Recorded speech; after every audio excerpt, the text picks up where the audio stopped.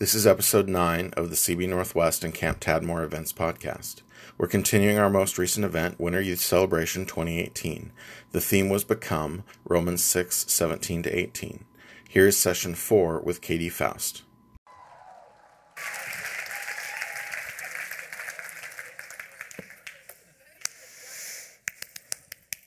Okay, thanks for having me, because I love this. I love you. I love this generation. I know that you guys are the ones that are going to change the world. Like, really, really. I know that people talk a lot of smack about, millennials and Gen Z and all of that, but the ones that I know, they're serious about the things that God wants them to be serious about. And they have a passion for justice, and they are deep thinkers. And I have so much hope for our world because of what I see God doing through the people who are in middle school and high school right now. And if I could do this any way I wanted, I would just go out individually with all of you guys for coffee, and we would talk for a couple hours. Because I'm not a presenter, I'm a discusser. Like, I like to have a conversation. There is a Faust in our house who can create a topic and start at A and figure out what Z is and know every place that goes in between, and you did not get that Faust today, right? That's my husband, and he's amazing at what he does. I like to jump around. So we're going to tackle several different topics, but what I really, really want, where I think the magic is Q&A. Right? I think the magic is giving honest answers to honest questions that you guys have. And we're going to talk this session and tomorrow about two things, really, sex and gender. Sex and gender, and all the different things that go along with that. Sex and gender is not the most central aspect of the gospel. There's 100 other things that are more important than sex and gender when you want to talk about, like, biblical orthodoxy. But true or false, sex and gender is what tends to get in the way of people even considering the gospel right now. Right? These are the questions. This is the place where the truth claims of Christianity are hitting the cultural shore. And I don't know how often the church responds with satisfying answers to those questions. And so really what I want you guys to leave knowing more than anyone else about everything, knowing more than your parents do, knowing more than your classmates, knowing more than your gender studies professor, okay? I want you to know the most. I never want you to feel ashamed of what God has laid out in terms of his design for sex and marriage, because it is so good. It is so good. Now, since we can't have an individual conversation, what we're going to do is we're going to try something called Slido.com. And this is where you guys can get out your phone. You can either download the Slido app or just go to Slido.com.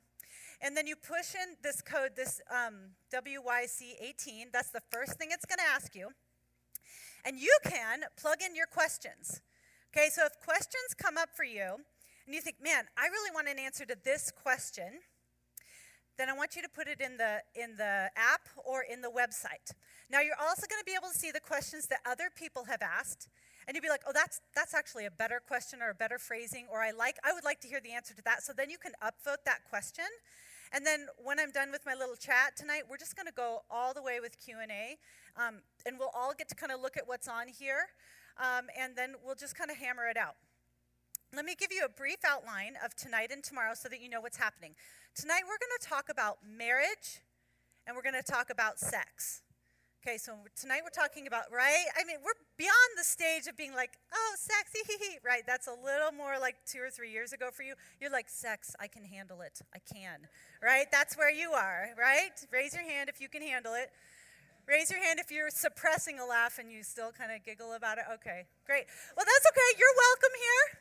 You're welcome here too. So we're not going to put the questions up yet, but you can start plugging in your questions now. Now, let me tell you what we're going to talk about tomorrow morning. Tomorrow morning, we're going to talk about gender, same-sex attraction and homosexuality, and transgender ideology and gender dysphoria. So if tonight you think about questions that have to do with same-sex attraction, go ahead and hold on to those. You don't need to plug in those questions tonight. You can hold on to them, and we'll tackle them in the morning. So tonight we're talking sex, gender, marriage. I'm sorry, we're talking about sex and marriage. Okay. Little background. I didn't grow up in church. I grew up, my mom and dad were married until I was 10. I was really, really connected to both of them, and I was absolutely clueless that their marriage was struggling. And then when I was 10, all of a sudden they said, we're getting a divorce. And I lost it. I lost it because the only divorces that I knew about was where the dad moved away completely, or the kids only saw him every other weekend or whatever. And I was terrified that I was going to lose a relationship with my dad. Thankfully, both my mom and my dad understood how much I needed the other parent, and it was a good divorce. It was a divorce where I still got to see both of them. I was really connected to them. My parents got along really well. We still spent a lot of holidays together. My dad moved about a mile away. There was no parenting agreement. I could go to whatever house I wanted, which was great. My dad dated several different women and ended up remarrying, and he was married to his previous wife for 10 years until he passed away. Very soon after my parents divorced, my mom fell in love with a woman, and they have been together ever since. So I was there 2 nights ago, right? I'm really close to my mom. I love her partner. I would not say her partner is my mom. I don't have 2 moms, but I will say her partner is my friend. And so I kind of grew up, middle school, high school time, kind of in this community of women, and feeling actually pretty comfortable with gay and lesbians. And that it was not until I actually went to college that I started kind of asking those questions about what the Bible had to say about sex and marriage. So that's kind of a little bit of my history, and we'll talk a little bit more about why I got into what I'm doing now as the time goes by, as the night goes by. So first, let's just pause, and I want to ask you, I was watching Access, and I'm like, oh, they're so good. Access is so good. Look at them with all the multimedia, and they're having you guys discuss among yourself. So we're going to do that. Okay, so we'll go to slide number 1. Slide number 1. Okay, can you read this? So look at these issues, right? You're looking at some of the biggest struggles that we're facing today as a society, right? The greatest social ills that we're setting up organizations to develop and trying to figure out how to fix this, and government intervention and all of that. These are massive issues that we're facing today. So look at these, and I want you to discuss with the people around you, #Access style. And I want you to say, if you could solve one of those, which one would it be and why? Okay? Talk to the people around you and say, if you could solve one of those problems, which ones would it be and why?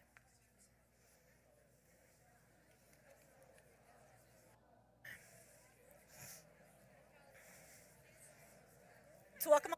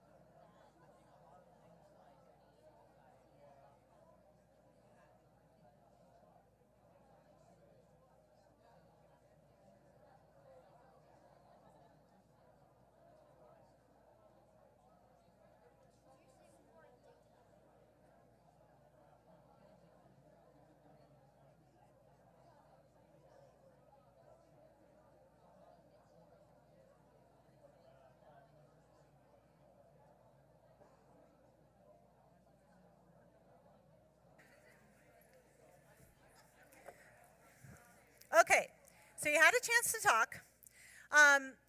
It's hard. I think it's really hard to choose from this list. So next slide, please, please. Okay, what if there was an all of the above option?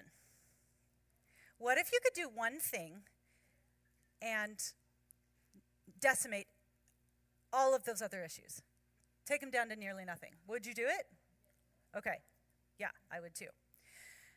Now, it would be hard to do it if it cost billions and billions of dollars. But what if I told you that the solution to all of these problems, the best solution that we have, is actually the cheapest solution that government has out there. It's the cheapest solution. Anybody want to guess what that solution is? Raise your, you. Oh, nope. Okay. I mean, obviously, Jesus is going to play into this, but so here's the other thing. There's two different Fausts in our house, right? One Faust is exegetical Faust, and one Faust is social science Faust. So you guys invited social science Faust to speak to you today. Exegetical Faust might be here next year, okay? Now, Jesus obviously is going to play into this, but what else? Do you have any other guesses about what the one thing would be that could kind of take care of all these other issues? Thoughts? What do you think? More what? That's a very good answer, and that's not it either. Yeah. Because we actually have a lot of education about things like birth control and sex ed that leads to some of these struggles, especially like high teen pregnancy rates, and that the education has not really made a dent in that. Any other guesses? Give me one more big fat guess. Yes. Stand up. Stand up. Tell everyone your name. Aziza? Aziza said marriage. Give her a hand. Okay. Okay. Good job. Thank you. Okay. So that's right. So the answer is actually fatherlessness.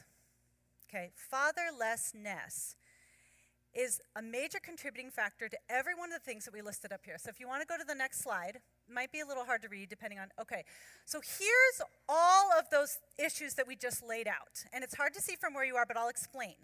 The red bar is the percentage of kids in that category who are fatherless.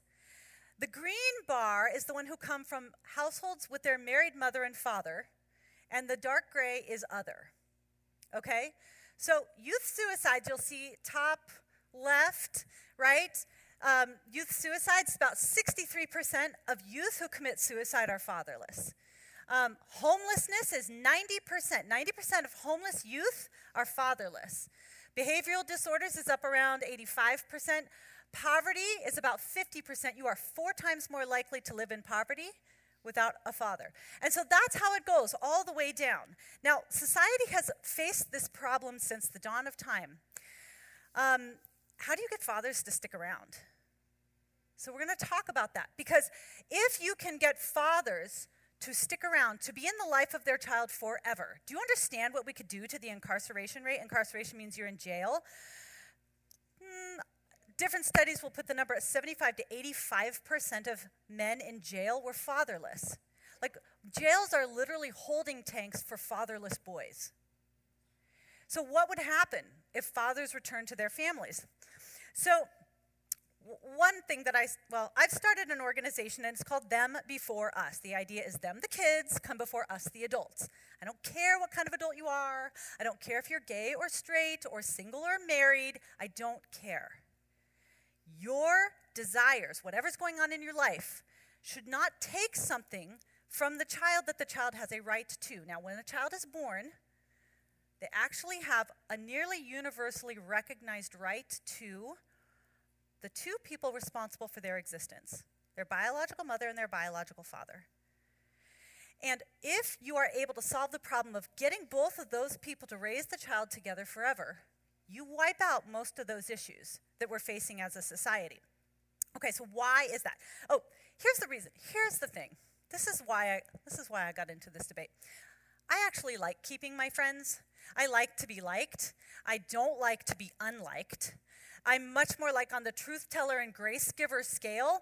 I'm on the grace giver side of things. I would rather not shake things up. I would rather not say the hard things so that I can keep people happy. But I don't know if you remember, how old were you guys in 2012?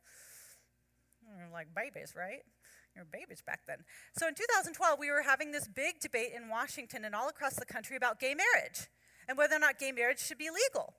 And my mom's in a gay relationship, and I'm really tight with her, and I love her, and I think that she's precious and wonderful, and I think her partner is precious and wonderful, and I hope that I'm in like the top 3 people that they think love them with all of their might. But I totally disagree with gay marriage.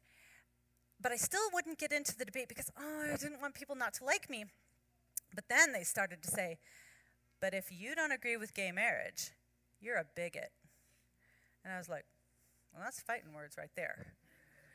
Because marriage, right, it's as if the only reason why you would oppose gay marriage is because of ignorance, hatred, phobia, or like you didn't know any gay people or you hated them. And I was like, that's such garbage, because marriage is the most child-friendly institution the world has ever known. And then I heard the gay lobby say things like, kids like it. Kids that are raised by two moms or two dads, they like it. They're great. They don't have any problems at all. Now, I've worked with enough kids because my husband and I did youth ministry for a long time. And when you get a kid alone, right, when you're having that quiet time after youth group and they stay after and they want to talk to you, or you're at a conference like this and some speaker gives an emotional something and then they come back to you and they want to tell you the thing that's breaking their heart, do you know what it's about? That they wish their dad would love them. Or they wish that their mom hadn't died. Or they wish that their father hadn't abandoned them. Like, one of the most universal human longings is to be known and loved by your mom and dad. And there is so much pain when you don't have it. And so I had dozens of these conversations with kids. And it didn't matter how they lost a relationship with their mom or dad. Maybe their parents divorced and they still know who their dad is, but they only see him in the summer, and it just kills you. Because you actually are made to have him love you and adore you and encourage you every day of the year. You're not meant to have a summertime relationship with him. And I have sweet, sweet kids in our ministry who don't have a mother. And they are so off kilter. They have such a hard time finding their way in the world because there is nobody in their corner nurturing, kissing their face, listening to them when they come home from being concerned about their immediate well-being. And it's so painful. And so what I heard from the gay lobby is kids don't care if they're being raised by two moms or two dads. Now, that is a problem.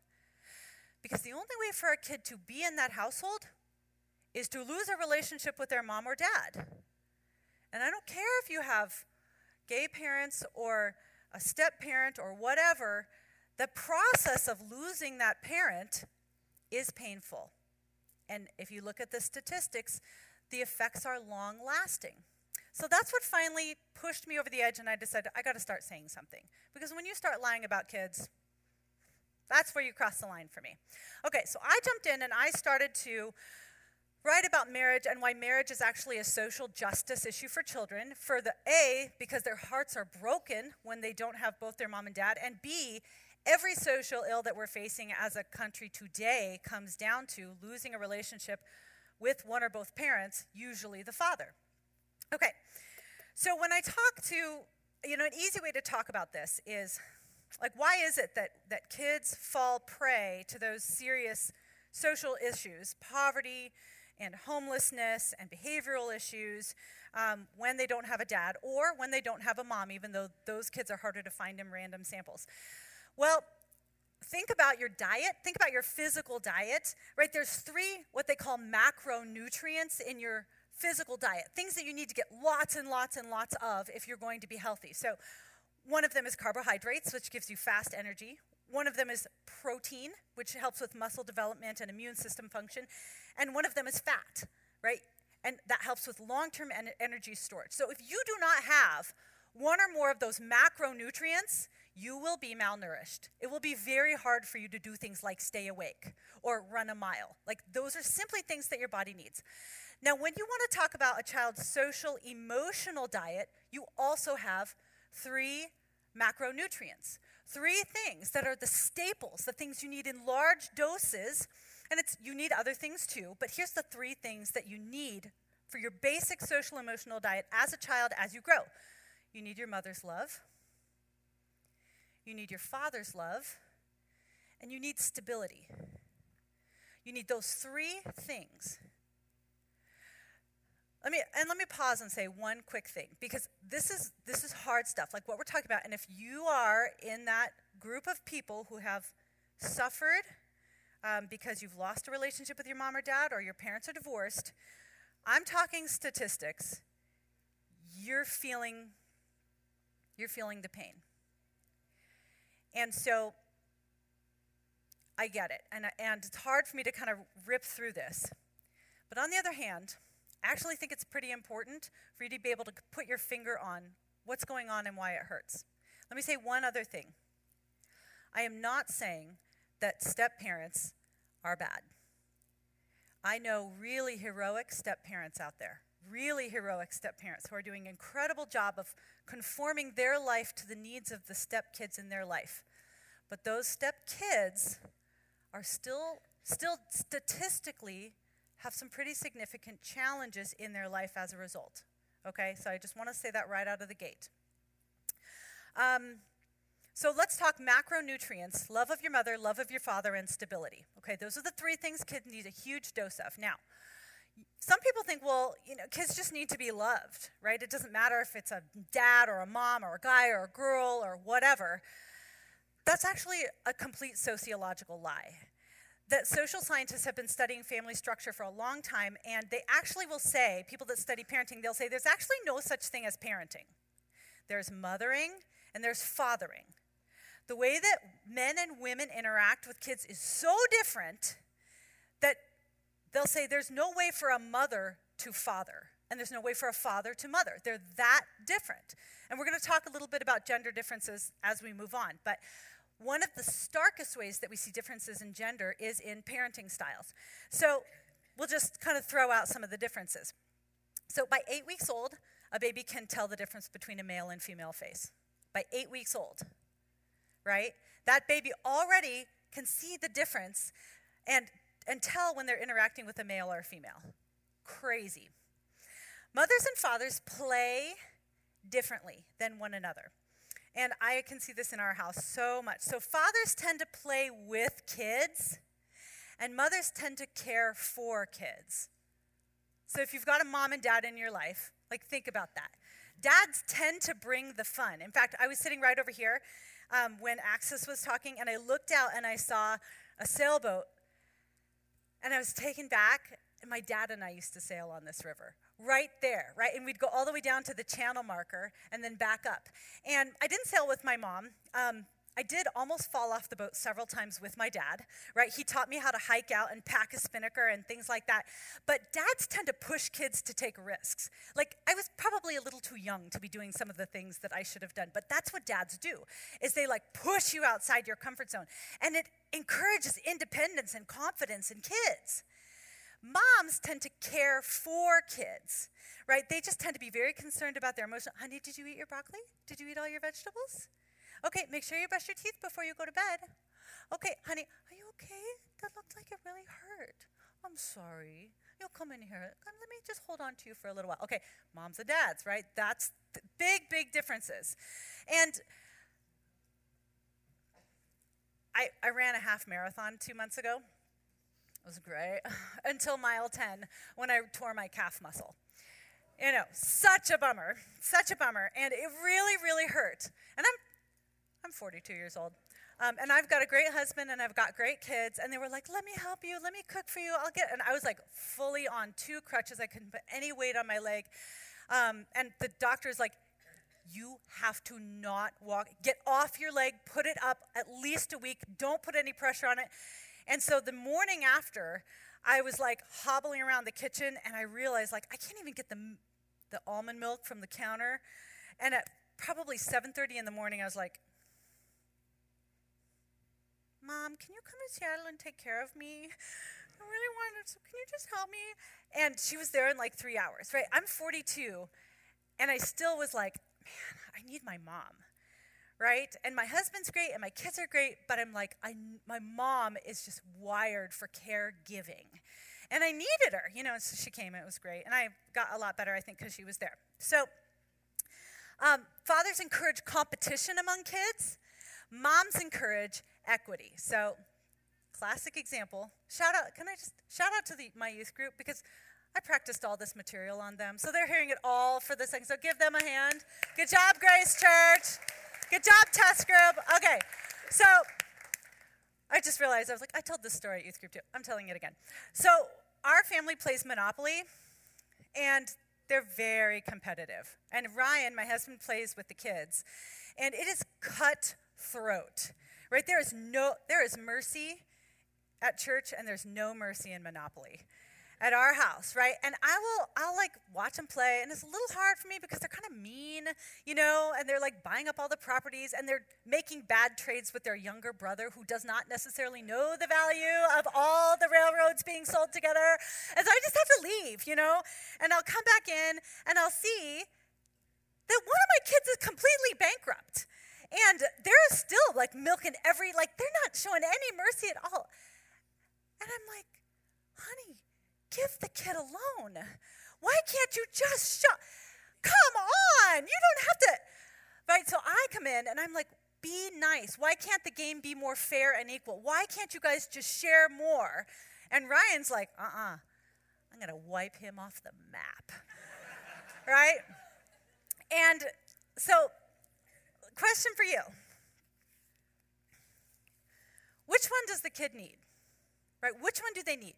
Do they need the parent who, when the kid falls down as a 4-year-old at the play equipment and starts crying, do they need the mom who's like, oh, honey, are you okay? Oh, that must have hurt so bad. Come in here. Or do they need the parent that goes, oh, man, you almost made it. Dude, get back up. I bet you can do it this time. Okay, so which parent do they need? Right. They need both. They need both every day.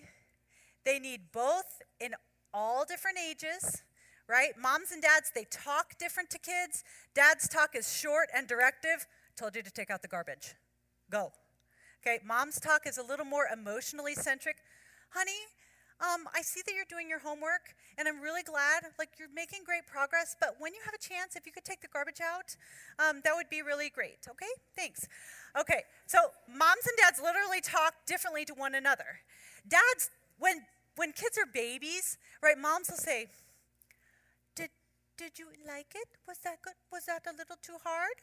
Oh, are you okay? And dads will be like, I see you're eating a Cheeto. Well, that's great. Make sure that your digestion's happening properly, right? Moms tend to make their words a little more accessible to kids, and dads tend to talk just a little bit above what they can understand, right? So if you only had the parent that was, talking about systematic theology to the 5-year-old, that would be hard. But if you only have the parent that was like, God is like an egg, right? There's 3 different parts, but it's all the same egg, right? You'd be missing out on something. Okay, so 3 staples of the child's social emotional diet is mother's love, father's love, and the 3rd staple is stability. Okay, stability is critical, especially for healthy brain function. Lots of different transitions, lots of unknown, lots of instability actually alters the architecture of your brain, especially when a child is young. If things are unpredictable or if things are sort of out of whack, out of kilter, it actually will change the cortisol levels in your brain, and it can affect you for the rest of your life. Right? Kids that suffer incredible trauma or instability at a young age or anytime through their adolescence, it actually affects you in a physical way, and we know that those kids tend to actually have more health problems, physical health problems, autoimmune disorders, and heart disease later on in life because it changes your kind of flight or fight mechanism. So, now that we know that there's 3 staples of a child's social emotional diet, mother's love, father's love, stability.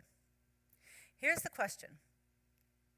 If you could design a system to ensure that every kid had all 3 of those, all of their childhood, what would you do? How could you set up a system so that every kid had all 3 all their life? And it's not a cultural thing, right? It's not just American kids that need this. Chinese kids need it, South African kids need it, kids from Iceland need it. Every kid needs it because it's a human thing. It's not a cultural thing, it's a human thing. This is what humans need.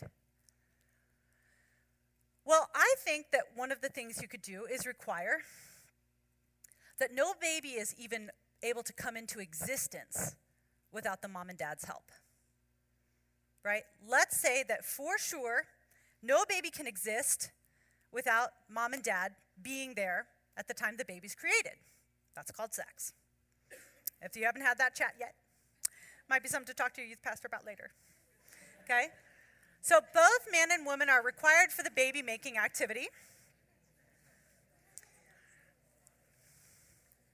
And those are the two adults who just happen to be the most qualified to be in the child's life and raise them forever. Funny little design there.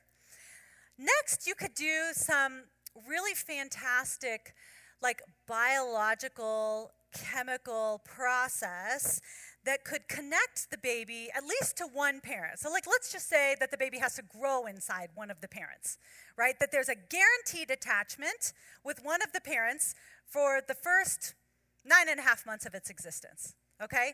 And then once the baby's born and on the outside, more chemical processes that would knit the baby to the mom and ensure, as much as possible, a relationship of trust and attachment. And so that's what we actually see with breastfeeding and simply the way that women are wired.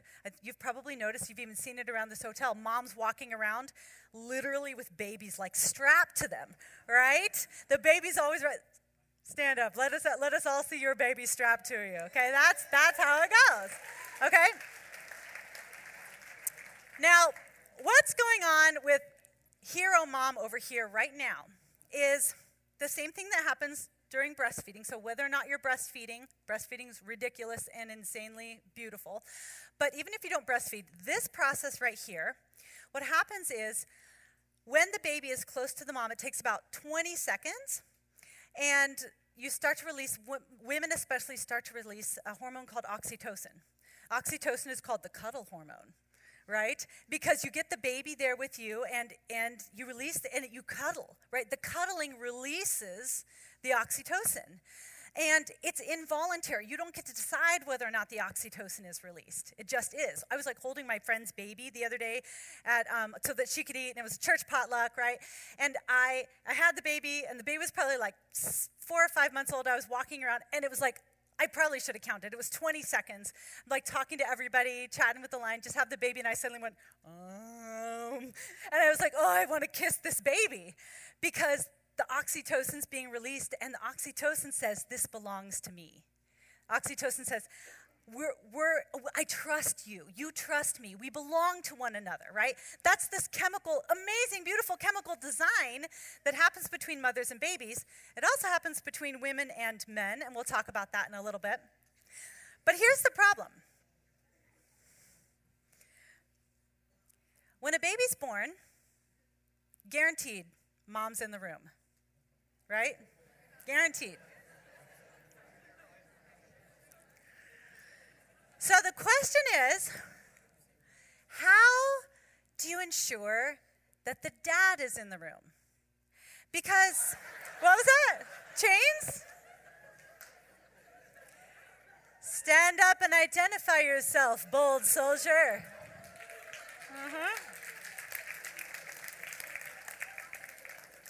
Yes or no, you said chains? Okay, very good. Very interestingly, you probably know this, that they used to refer to the wife as the old ball and chain, right? Because marriage chains you to someone else, right? And so every culture has recognized, all right, we've got a problem here. Because it takes a man and a woman to make a baby. The mom's pretty attached. She doesn't have an option about whether or not to be attached to the baby. And then even after the baby's born, she's got all these biological systems going on to reinforce that attachment. The problem is that if dad isn't there, it does not go well for anyone. And so every culture in society, every religion, every time in history has had the same problem. How do you make sure that the dad is there when the baby is born? And how do you make sure that the dad stays? So the way that every religion has solved this problem, because this is actually not a religious problem, And it's not an American problem, even though we're having problems with it. It's not a Korean problem. It's a human problem that when dad isn't there, it goes very badly for the woman and the child, and it goes very badly for the rest of society. And so interestingly, they all decided on the same thing.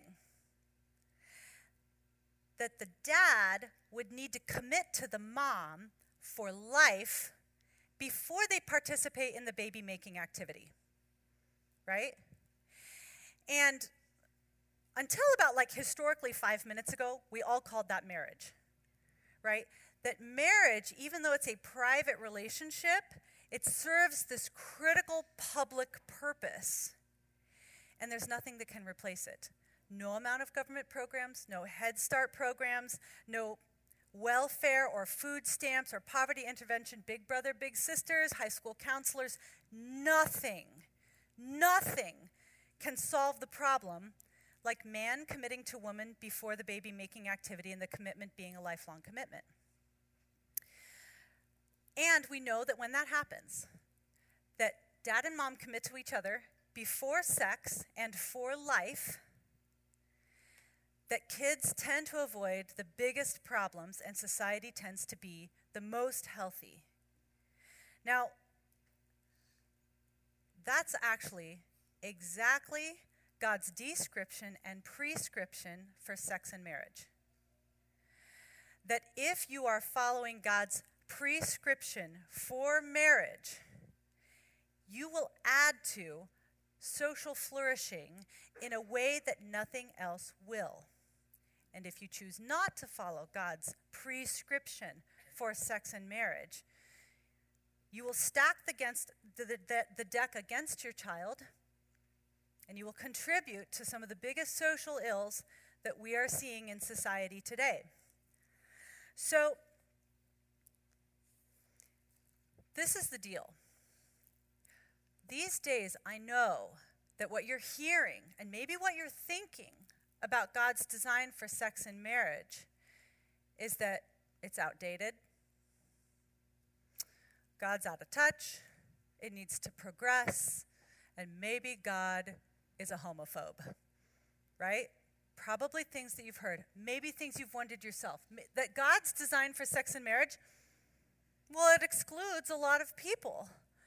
And God, he's kind of mean. It sounds like he's kind of mean to have this design. I love God's design for sex and marriage because it is the only solution to every major social problem that we are facing today. There's never anything to be ashamed of. In fact, you should boast in God's design for sex and marriage. You should follow God's design for sex and marriage. Do you know why? Because he designed it for you. Maybe not you as the adult. He designed it for you as the child. Do you understand how good God is to you, the child? God loves adults. It's true, and he's concerned about adults, but you touch kids, you have to deal with God.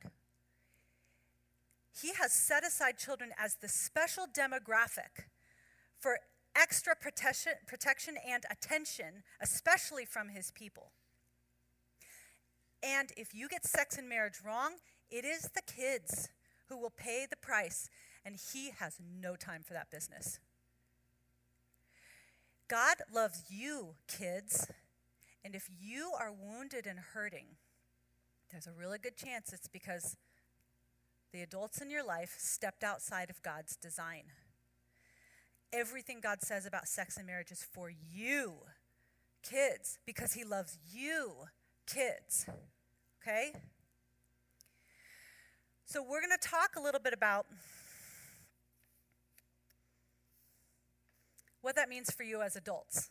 But I want to make sure that there's no confusion over how this is good for kids and there's no other way.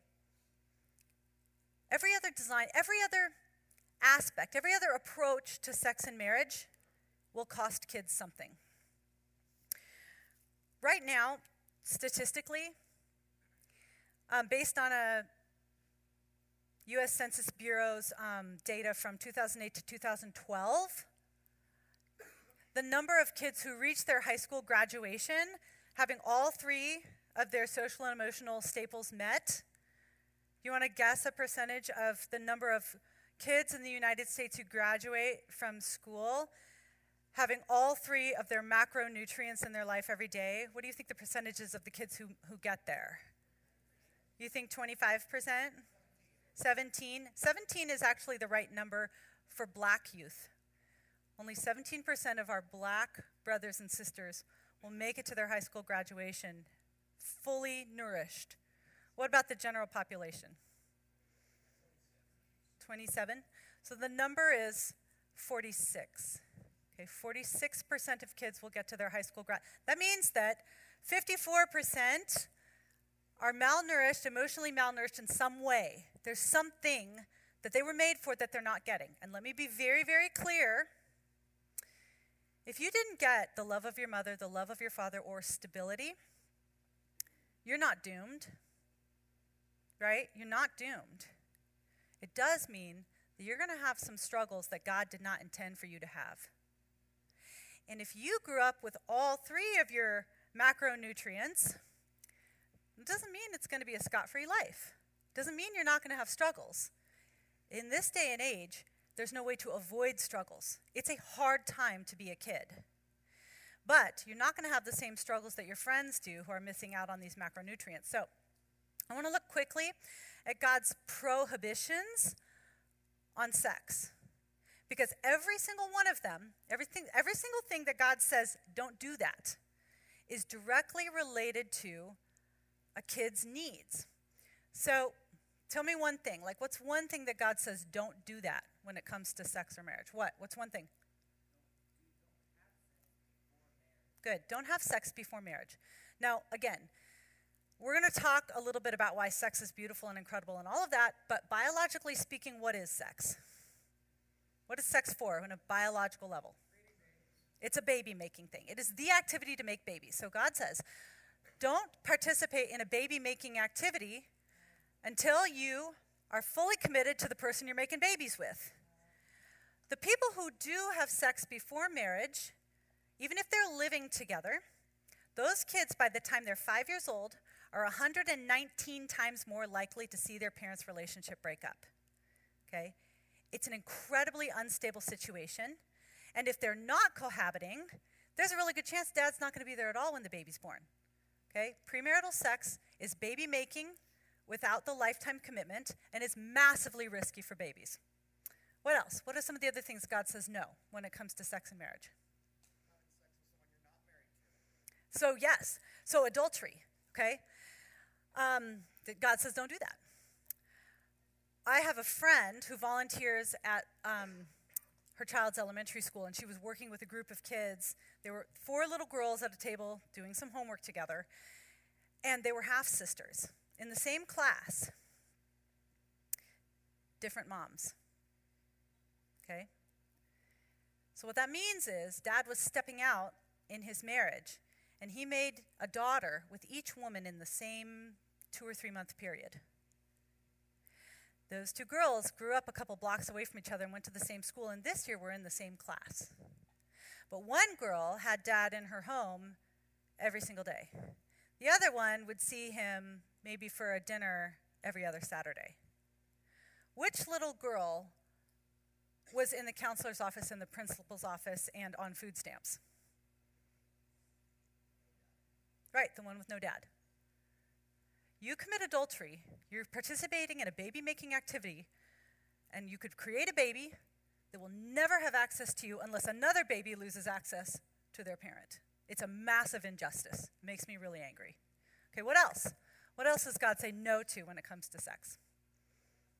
Incest. No incest, okay? Because the kid pays the price. You create a baby through incest, and we know that there's serious physical issues that could go along with that. What else? What else does God say no to? What's that? Don't you lust, right? Yeah, like then he goes beyond the physical baby making and says, I don't want you to take from that woman in any way. Good, what else? No bestiality, okay? So this is a big one. God says, I don't want you to I made man and woman very good. You guys complement each other. Look at your bodies. I don't know if you've noticed, but your circulatory system can run efficiently without anything else, and your neurological system can too. But what about your reproductive system? It can't function unless its complement is involved. Okay? God says sex with your complement. An animal doesn't complement any person. Okay, what else? Okay, so God has major prohibitions against homosexuality. And we see this clearly in Malachi. It says, Malachi chapter 2, it says, I want you to be, this is the passage where God says, I hate divorce. I hate divorce. Because he understands that divorce, the shock waves of divorce go out long and far through everybody's life. But he says, I want you to be faithful to the wife of your youth. I made you two one. In flesh and spirit, you're his. Do you know why? It's not because it's fun. It's because I'm seeking godly offspring. God says, I'm seeking godly offspring. The reproductive aspect of marriage is littered all throughout the Gospels, all throughout the Old Testament and the New Testament.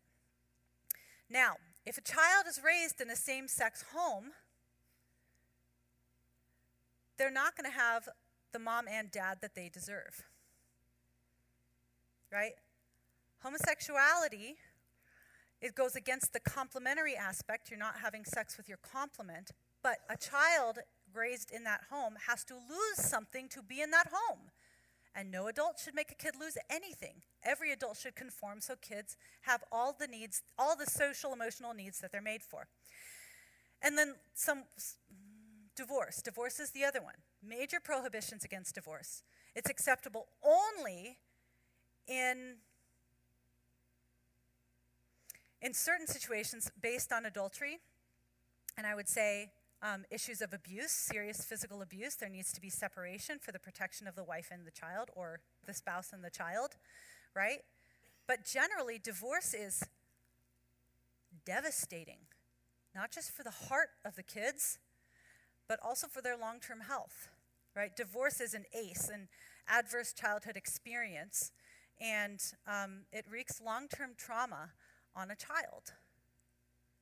So those are the major prohibitions, and I had this nice long thing about what sex is, and way too much material here. But let's do Q&A. Is that okay? Let's do Q&A. Okay, good. So do you want to put that up on the screen? And we'll see what you guys got.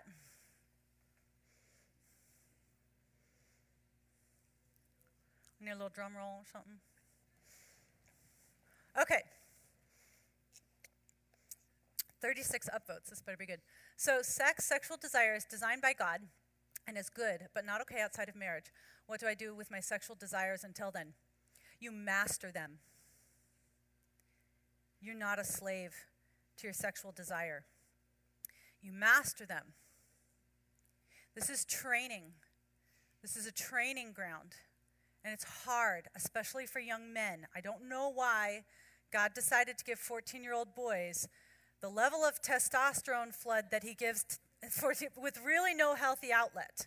But this is what I think. I think that if a 14-year-old boy can master that and govern his sexual urges rather than being governed by them, he can probably do anything.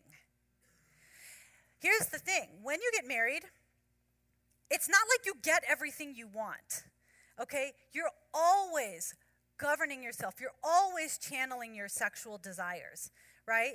Even in a healthy marriage, both the husband and the wife have to give to the other person. That's actually part of what sex is choosing the best for the other person rather than yourself.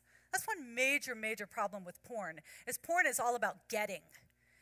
And biblical sex is all about giving. Okay? So you need to master your sexual desire. It is crouching at the door, right? And it can consume you. But you have the power to overcome. Everything that you need to be victorious is in Christ. I will say, too, that you don't need to tell everybody everything, right? That's one problem we have with social media is there's lots of oversharing.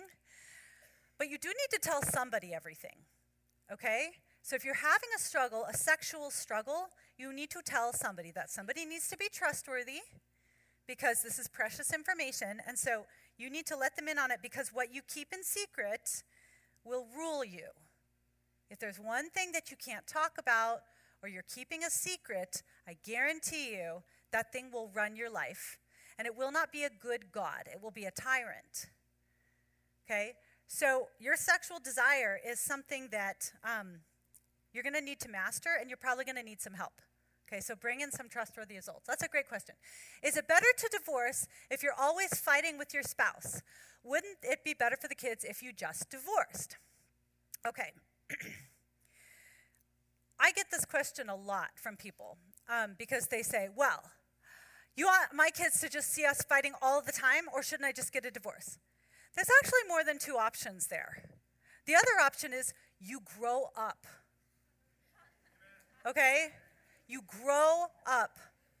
So it's hard to get actual numbers on divorce and how many people divorce for what reasons, but people will be like, well, we need divorce because of the abuse. So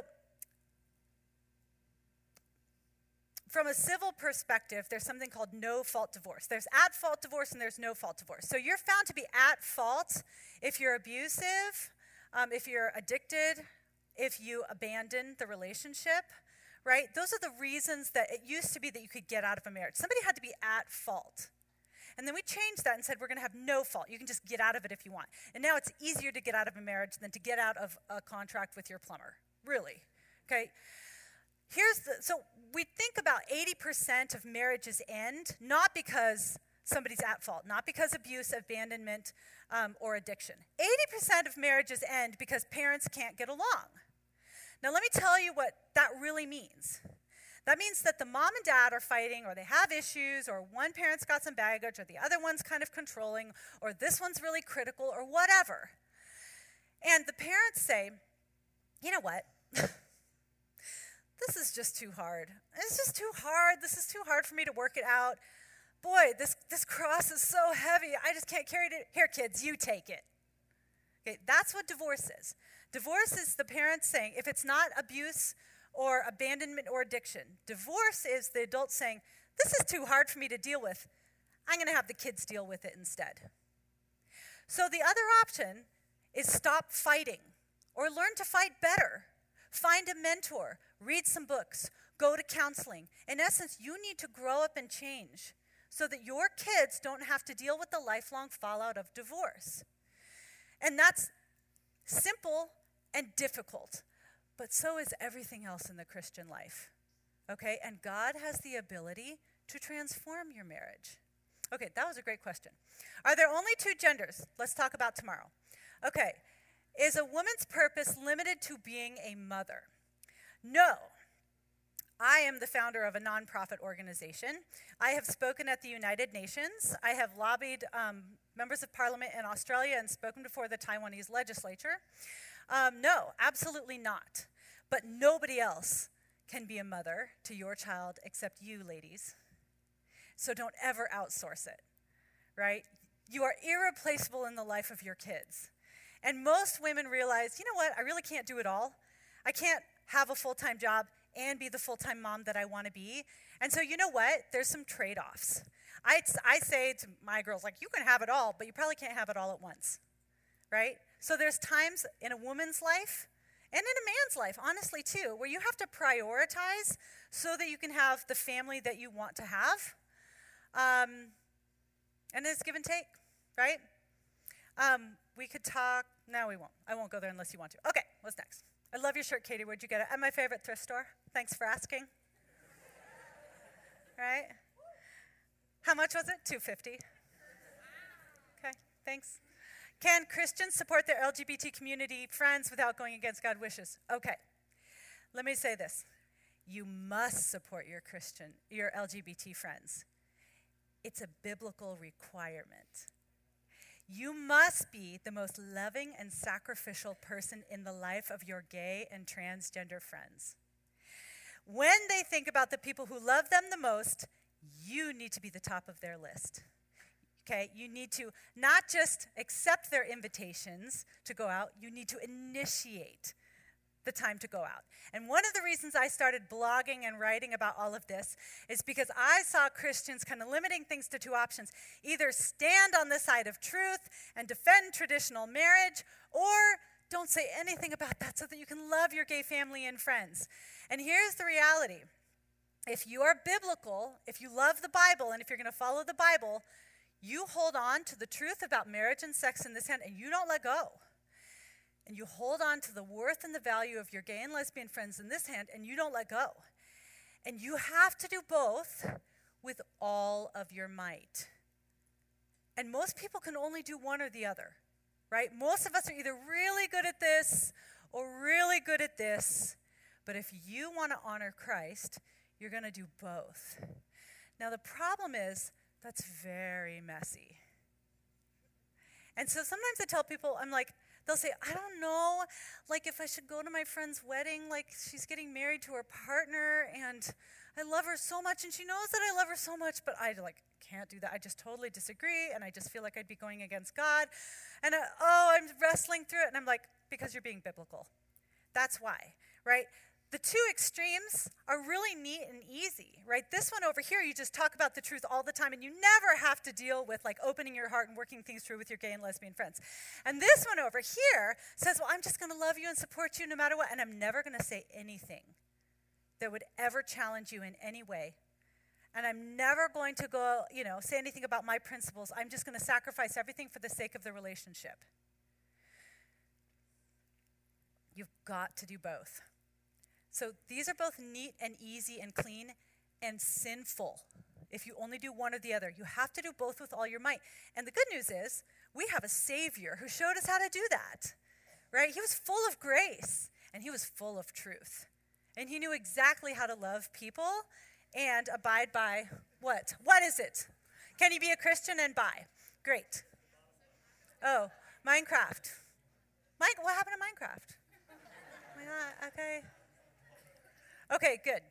I'm going to go with, can you be a Christian and bi? All right. What do you mean by bi? What do you mean by bisexual?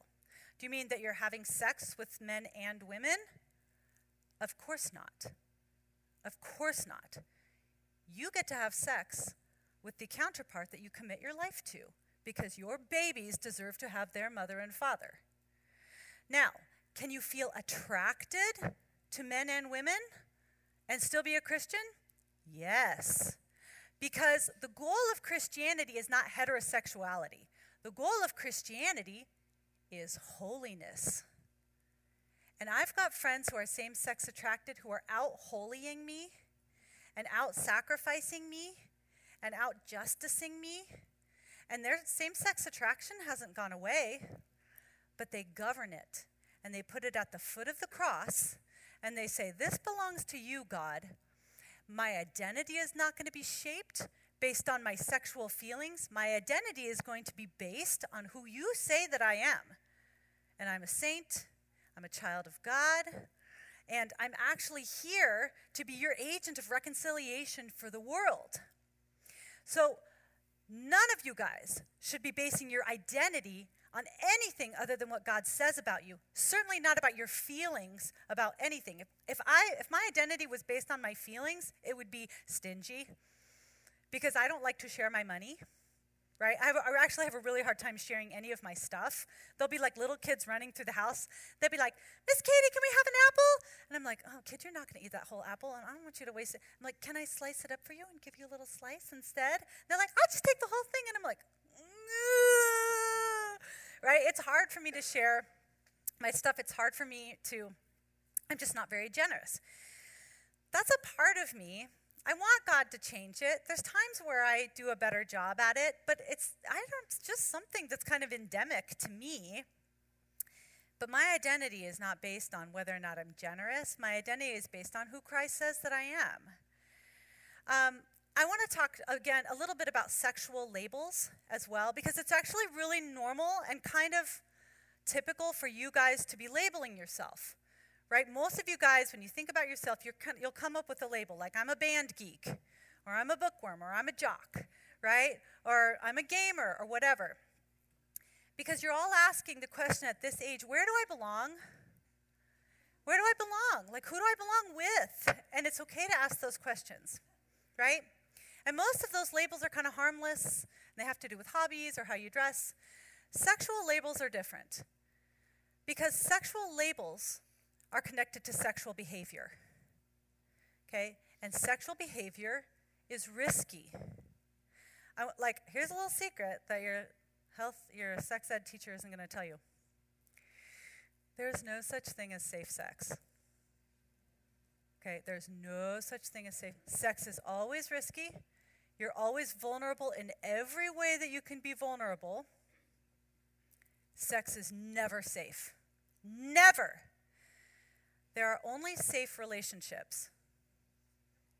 And the way that you know that a relationship is safe is because it's the relationship where you've devoted your entire life to each other forever in front of your family and friends, not in your heart, right?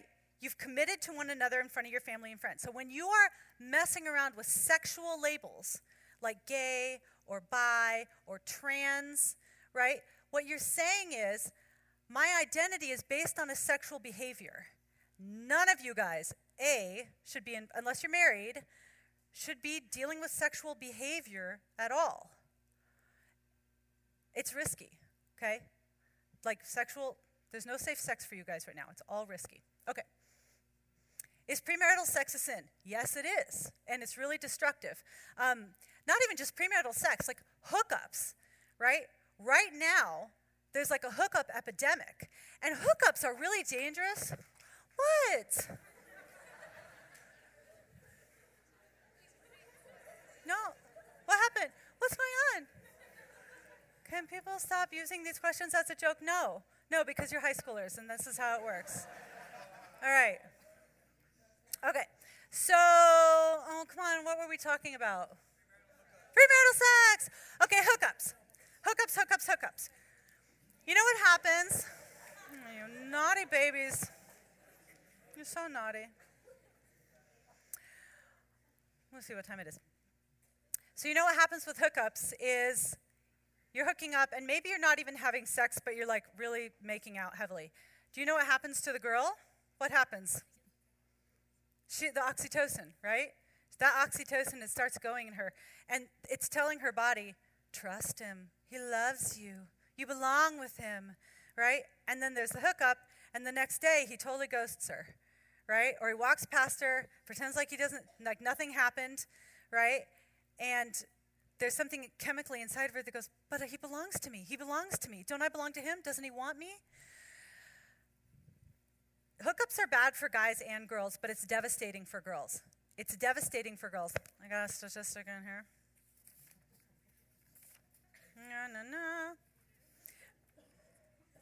No, maybe I don't.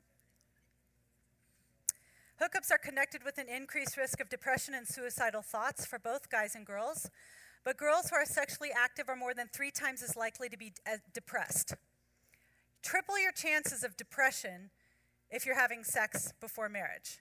Okay, the reason why God, I don't know if you've caught on to this, but God doesn't call things a sin for no reason. God calls things a sin because they damage you. Everything that God says is good is because it's for your flourishing. Everything that God says is a sin is because it damages you and other innocent people. Okay, how does pornography affect marriage and relationships? So hookups...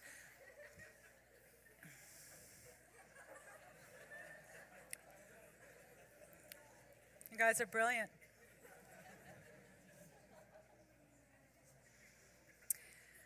So hookups exploit this, the way that girls are wired. Oh, I love you. Well, let's do some more of this. This is really nice. Okay. So the way that it works is that girls bond through close contact because that oxytocin is released. And that's why hookups tend to exploit how girls are wired. Pornography exploits the way guys are wired. So guys are visual in a way that girls are not. And girls, this is why your dads make such a big deal about what you wear, is because he was a guy and he knows what guys are thinking and he knows how they see your body and he knows that they're very, very visual. So what porn does, this is actually a really beautiful design, is whatever a guy is looking at the time of climax, he bonds to it, okay? So whatever a guy is looking at the moment when he, finishes, that is the thing that is seared in his brain, and then he wants it again and again and again. So if you're looking at lots of porn, that's not what real women look like, right? You're conditioning your body to want that and that alone.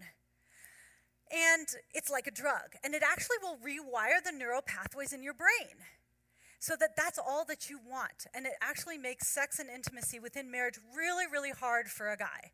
We're actually seeing the first wave ever of mass impotence in men in their 20s, okay? Because it has so damaged men's brains when it comes to real sex. So the good news is that wiring is really amazing in marriage. Because think, if the only time a guy ever climaxes is when he's looking at the face of his wife, that means that becomes the most beautiful face he sees anywhere. Anywhere. And it does not matter if the wife is 9 months pregnant, or has 100-degree fever, or if she has massive bedhead. That is the face that his body associates with the best time of his life, right? And so marriage is this amazing design where you're having the physical closeness and the woman's body is saying, this is the guy that deserves my trust, I belong to him because of the oxytocin. And the way that his visual wiring works is he looks at his wife and she's like literally the most beautiful person in the world because the visual wiring has conditioned him to think there's nobody more beautiful than she is. And I call it holy beer goggles, right? So you have a little bit of beer. I mean, you guys don't. You don't know what I'm talking about. But like you have something to drink and suddenly everybody's good looking, right? Because it changes the way. So that's what happens with sex in marriage, is it doesn't matter what the wife looks like or if she has a bad haircut. She is the most beautiful person in the world to him. It is a ridiculous design. And it's for our flourishing. Okay. And I don't know how much time we've got. So last question. Skirt, cart, yeet. Okay. How do we talk about Jesus? Boop. And this topic to people who are transgender, for transgender laws, same-sex marriage, ideas like gender fluidity and things like that. Let's talk about that tomorrow. How should Christians respond when the LGBT community asks what they think about gender?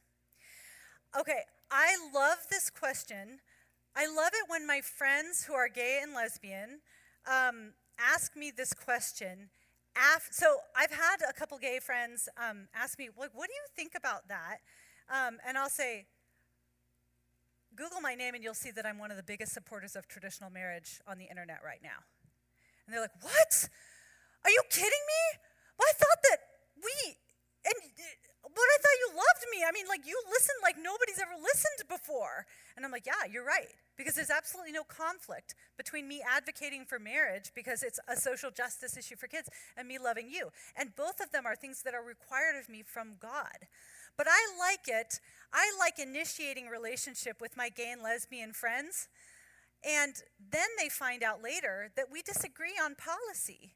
And they're like, well, that's interesting. I guess Christians aren't jerks after all, right?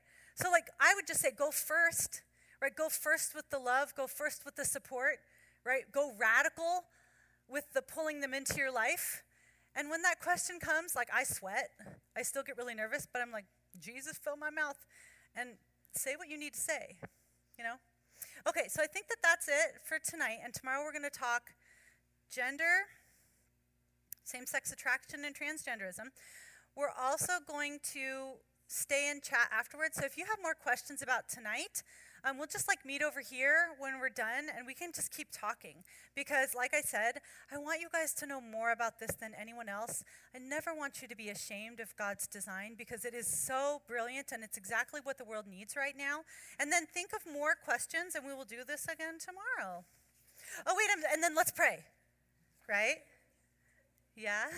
He's like, That's God's code for like we're wrapping it up. So let's pray. Okay, Lord, you are so good. And even the things that the world says are the worst about Christianity are actually one of the best things for the world. And I pray that you would make these kids and teens warriors who show the best love to their friends who disagree with them and who can stand firm in any conversation about these cultural issues that are so divisive. Make them ambassadors of your truth, God.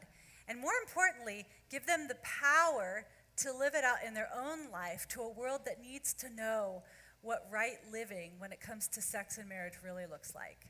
And thank you that you give us your Spirit that makes it all possible. In Jesus' name, amen. Amen. Give Katie a hand.